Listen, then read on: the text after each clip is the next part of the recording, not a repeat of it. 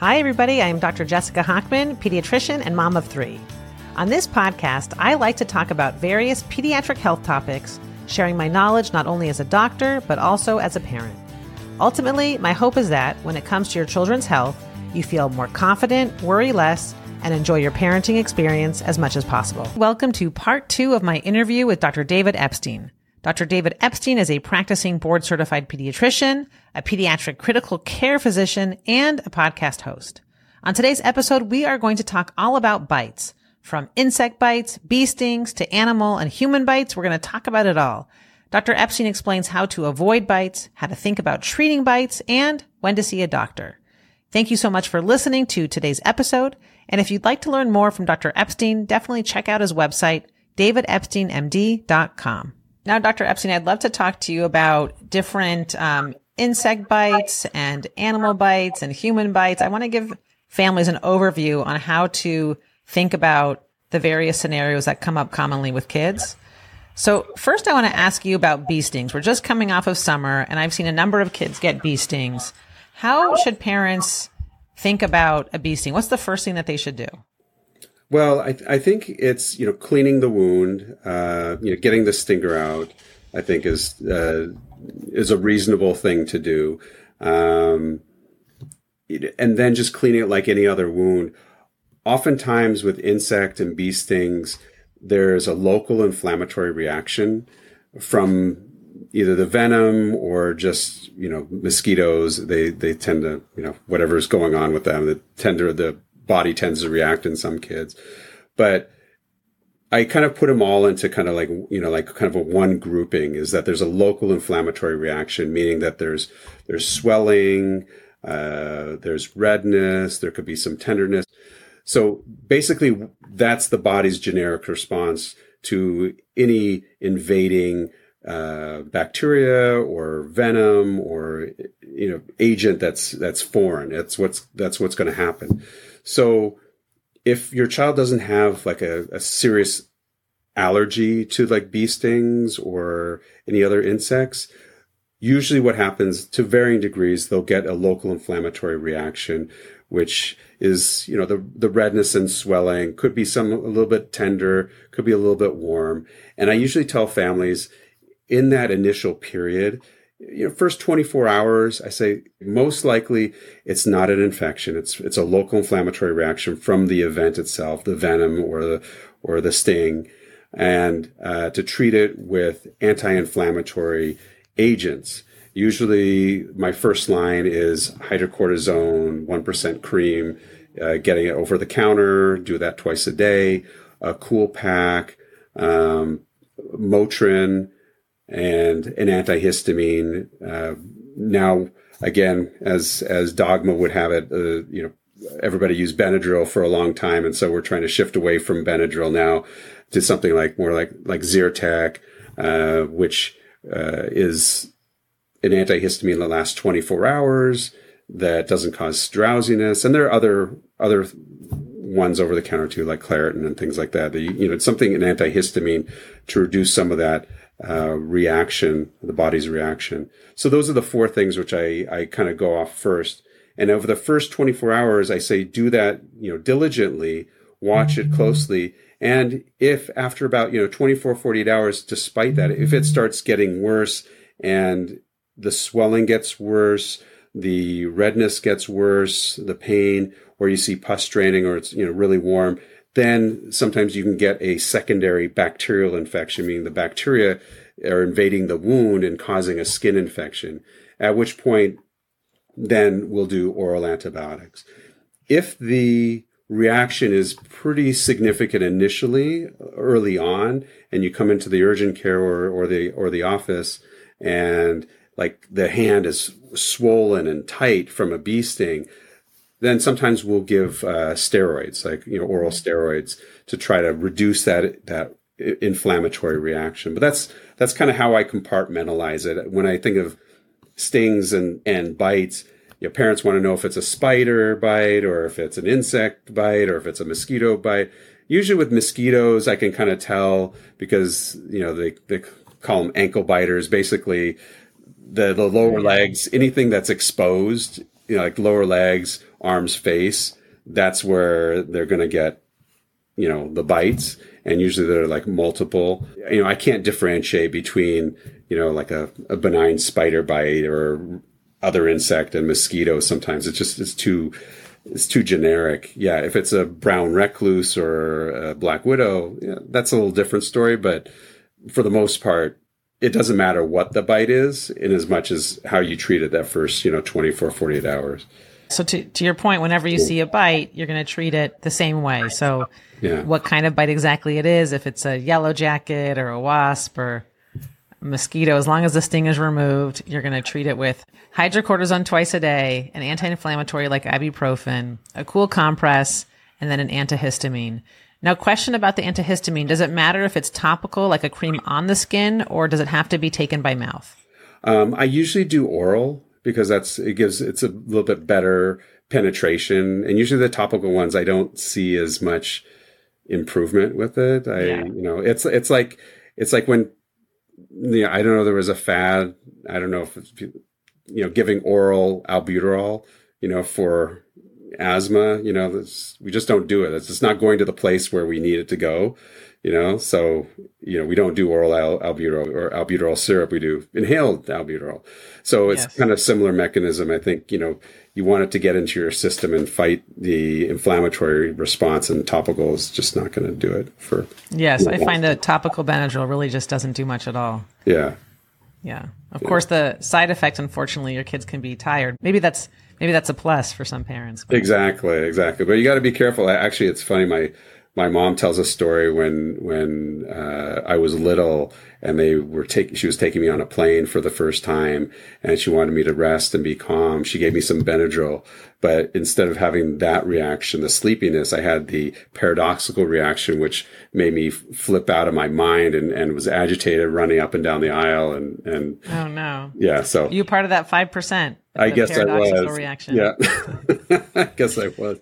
No, that's a good point for parents to hear. And don't try Benadryl for the first time on an airplane. Where your kid is contained. Yes. Yeah. Okay. So, and then I want to talk about the question of antibiotics or not.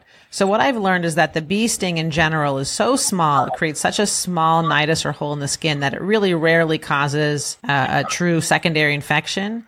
And that there's a good subset of kids, like 5-10%, that have these big reactions 24, 48 hours later where the skin really swells. And it's not actually an allergy. It's what we call a large localized reaction. So when you see kids that have larger sites of swelling, do you still treat them with antibiotics? How do you distinguish between who needs an antibiotic and who doesn't? Yeah, that's a good question. And it's really difficult in certain situations because, it's like if it's an early on, it's like a no brainer. I'm like, it's not an infection. It's a reaction. But as time goes on, you become less confident in that, 48 hours, 72 hours, you're like, okay, it's red still. So sometimes the longer it goes on, the more concerned I get. The telltale signs that it is a real infection is I look for streaking. Which, I'll usually see, like if it's on the hand, you'll see streaking up the arm and, like a little red streak. And then if you feel into the armpit, you'll feel like a lymph node and it will be a little bit tender. And so in those instances, it doesn't matter what the timing is. If I see that, they're going on antibiotics. Yes. Same thing with the leg. If there's, a foot and you see streaking up the leg, it's basically the lymphatics are draining whatever is going on in that area. And oftentimes, the infection the bacteria causes that inflammation and that redness. So it's streaking up. I haven't seen venom or anything else kind of have that same kind of reaction. It's more localized. So once it starts spreading up the lymphatics and you get that streaking, that's usually more of an indication that it's a bacterial infection. So. And just so parents can picture this, you're saying typically the large local reaction is a circle, like it's a nice discrete circle. And if it starts making lines or streaks that come from that circle, that makes you suspicious of a secondary infection that would require antibiotics. Yeah. It's like, it's more like, yeah, you'll see like a patch, or you'll see some swelling, like if the hand's swollen, everything, and it could be, big, red, and swollen. And to your point, yes, the envenomation from a bee can last, for a couple days, and sometimes it can be a little longer. So it's always good to just check in with your pediatrician to reevaluate it, because it's like one of those things, just to reevaluate. And just a side note, with anything that we see in the urgent care or in the office, the best care that you're going to get is from follow-up. So if you have any questions or you need any, advice, the follow-up is key. Seeing a child who's in respiratory distress, coming in for, wheezing from asthma, breathing, you treat them, they look better. Follow up with your pediatrician tomorrow, because you need to reassess to make sure things are going in the right direction. Same too with wounds, skin infections, stings that are pretty large that aren't, that you're concerned about. The follow-up is key. No, I thank you for that point, because I agree that there's a lot of education that we provide at the follow-up visits. We tell parents, what if it happens again, what to look for, when it's a calmer moment, when things aren't so urgent. I think there's a lot of value in those follow-up visits. Oh, definitely. And it, I think it will give the parent peace of mind too, because it'll be like, if things were better and then all of a sudden they get worse, so they'd be like, okay, well, what, maybe I should have followed up, and, and you kind of get in that conundrum where you're like, you're not sure what to do. And so the best thing you can do is just to make a phone call, even a phone call to your pediatrician's office, or just, visiting, it's helpful. It's helpful. Yeah. Now, I'm curious, from your standpoint, have you seen a lot of visits for mosquito bites this season? Because I know I get a lot of visits from really scratched or excoriated mosquito bites. Is that something that you see? And what do you advise to parents to tell their kids about mosquito bites? Should they not touch them? Should they treat them the same way? Yeah.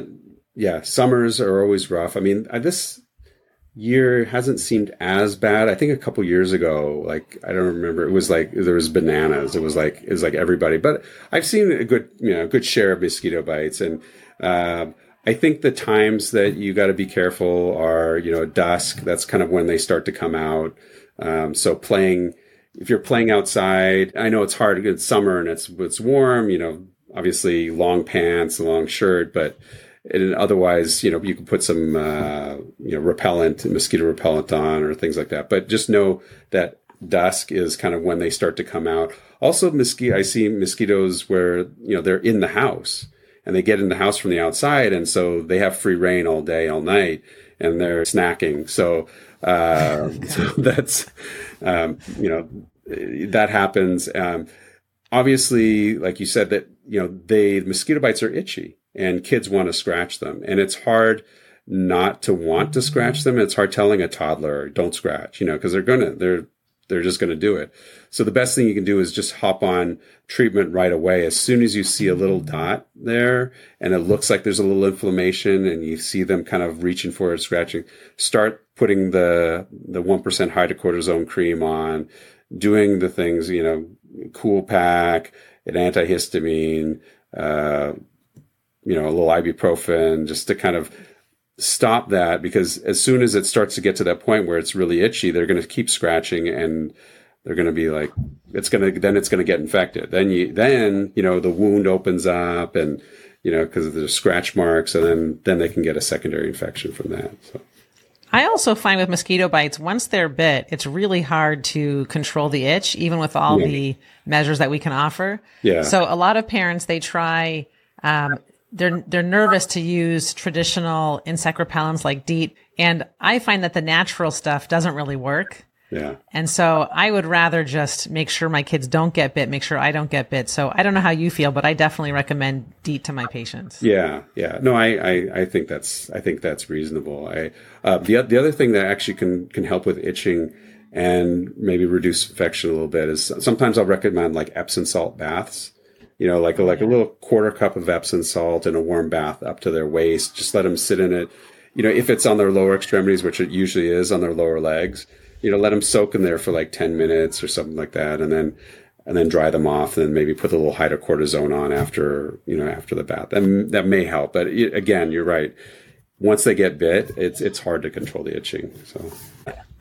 Now, what about bites? So I just want to talk about animal bites, because a lot of kids come in with dog bites. So I'd like to start off with dog bites. How should parents think about dog bites in general? Do they always need to see a doctor? Are they always going to need to be on an antibiotic? What's the deal with dog bites? That's a good question. Minor bites, like if it just kind of breaks the skin a little bit, we're like, we clean it out really well. Maybe in those situations, I'll put antibiotic ointment on, because any bites are really considered dirty. If it's a significant to where it's an open wound, like it's gaping or it seems like it's pretty deep, I think I will put them on antibiotics. If it's a laceration that we're repairing from a dog bite, I will put them on antibiotics. It's interesting. The wounds, and actually there's a plastic surgeon in the area, Dr. Andrew Cohen. He's really great. Yes, a shout out to your podcast and your episode with him. It was a great episode. Everybody should listen and learn more from your podcast. Dr. Epstein's Pearls? Is that remind me the title. Let's see, I forgot. Dr. Dave's Pediatric Pearls. I will link the great episode where you talked more about this in the show notes below with you and Dr. Cohen. Perfect. Dr. Epstein's Pearls. Yeah, he's a great resource, and we've worked together many times on dog bites. And the thing with dog bites, I worry about the infectious part, but most of the time the dog bites seem to be on kids' faces, because they're bringing their faces, close to the dog, and they get scared, and they nip and think. It's not that the dog tried to do something, bad, to try to chew on your child or somebody else's child. It's just that, they were the wrong place, the wrong time, and, it just happened. But, so dog bites on the face, I will usually relegate to a plastic surgeon just for cosmetic purposes. And he's really good at doing that. Even though it's a dog bite, you still close the wound because you want it to heal. And then you treat with antibiotics, subsequently with that. But, wounds on the face usually heal pretty well. It's a well vascularized area. And so the healing is good. Sometimes depending on the extent of the bite, there can be scarring, and that's why putting the care in a plastic surgeon in those situations is, I think, pretty reasonable. So. Now, what about cat bites? You talked about how with dog bites, you close the wound with sutures if it's lacerated. What about cat bites? Are they different? Are they treated differently? I think cat bites usually, we don't see them as commonly as dog bites. Usually cat bites are more like puncture wounds. And they still have the risk because it's a puncture, and it's usually like a deep puncture, and you can't really, I would put them on antibiotics, for those. Human bites, those are the worst. Yes, I'm sure. And where it comes up the most is with toddlers. Yeah, exactly. But so those are definitely, treated with antibiotics. So, it's a spectrum, but the main thing, if there is a bite, you want to clean the wound out very well, and you want to seek medical advice, because it's sometimes hard to differentiate, because you may have gotten a bite, but it may be superficial enough where it maybe doesn't need anything, or it may be a puncture wound that is deep that you want to make sure it doesn't get infected. So, I always recommend that if there is a bite and you're concerned and it breaks the skin, have your child seen, because chances are if it's a cat bite and it's a deep puncture wound, probably do antibiotics. If there's a dog bite and it breaks the skin and there's a wound and it's significant, definitely do antibiotics, even if you're not going to suture it, kind of thing. So just to summarize, it sounds like with any bite, if it's a minor scrape, doesn't seem to break the skin surface, clean it and observe it. Yeah. And if there's any question, it breaks the skin, or there's question about the depth or the cosmetic appearance, definitely see your doctor. Absolutely. Yeah. And expect to be put on an antibiotic. There's a good chance you'll be put on an antibiotic like Augmentin. Yeah, exactly. Now, what about preventing dog bites? I just want to mention this because I do think there are things that parents should be aware of to prevent dog bites for their kids. Yeah, I think, it's hard because every family has their own culture with regards to their dog. And there are different breeds of dogs that are more aggressive than others. I'm not a specialist in dogs, but I do know, like that dogs can be scared. Like, if somebody comes up behind them, like a toddler and touches them, sometimes they can turn around and, they may be unpredictable to a certain extent. Maybe larger dogs, obviously they have a, stronger jaw, bigger teeth. They can take a bigger chunk, but smaller dogs can also cause injuries. I actually, the story with Dr. Cohen, he did bring somebody in who had like a beagle, and the beagle, nipped the lip and it actually cut through the lip. And so he had to suture the lip. So it may not be necessarily a big bite, but it could be a bite in a bad place, like, on the lip or, something on the face, which could cause some cosmetic issues. So. One thing I tell parents is to remind their kids not to bother a dog while they're eating, because Absolutely. I find if a hungry dog may reach back and nip or bite. Yeah. And a lot of kids will see a dog on the streets and they'll pet the dog. And I think it's a really important reminder for parents to tell their kids to ask first before they touch a dog, to make sure the dog is friendly. Absolutely. Because sometimes you'll ask parents that are holding dogs and they'll say, no, don't touch my dog. This is not a friendly dog. Yeah. Yeah, absolutely. I think that's really good advice. I mean, but I always caution parents that even if it's their own dog, because like a lot of times we'll see where it's actually the patient's own dog that did the biting. And it was more like you said, they surprised them, they were eating, or they tried to pull a toy away from them, or the dog got scared, or they're just getting their face too close. They're giving kisses and whatnot and getting their face too close. And, we have dogs, and I'm always telling my kids, I say, don't put your face close to the mouth. You don't know what's going to happen. I have to tell you, I have a new puppy who's 3 months old, and I get very nervous because my kids do get very close to her face, and she's very nippy. And I say, as soon as I hear her growl, I really tell them to step back and just leave her alone, because I've seen one too many dog bites. Yeah. Yeah. And it doesn't have to be a big bite. It just like I said before, it just has to be a bite in the right place, which can cause a lot of trauma, like a lip. You just get a little nip on the bit, and it cuts through the lip, and then you're going for sutures, and the sutures, it's not easy to suture or close a lip wound, Yeah. So prevention is key. Yeah, for sure. And then there's a myth going around that I'm curious if you know the answer. Is it true that a dog's mouth is cleaner than a human mouth? Because I've heard people say that dog bites are actually cleaner than a human bite would be. Is there any truth to that?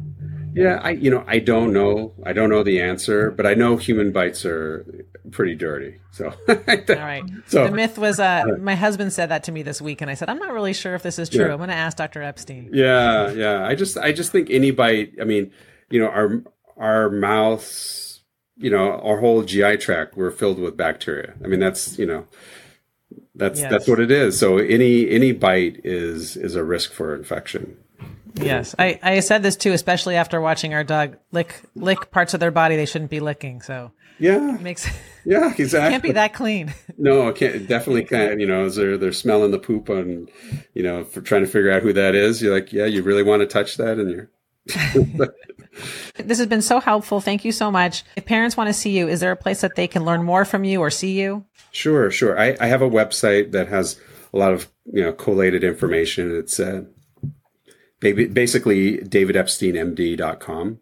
And then any of my handles on social media are David Epstein MD. So on Instagram, on X, Threads, LinkedIn, Facebook, all that stuff. So amazing. And I hope you get back to your podcast soon. The episodes you put out were really, really wonderful. Oh, thank you. Yeah, I will. I just need a little bit of a respite, and I'll get to it. So, but you have a great podcast yourself, and I wish you all the best with everything. And it sounds like you're doing a great job. Thank you, Dr. Epstein. Thank you so much. Oh, my pleasure. Thank you for listening, and I hope you enjoyed this week's episode of Ask Dr. Jessica. Also, if you could take a moment and leave a 5-star review wherever it is you listen to podcasts, I would greatly appreciate it. It really makes a difference to help this podcast grow. You can also follow me on Instagram at Ask Dr. Jessica.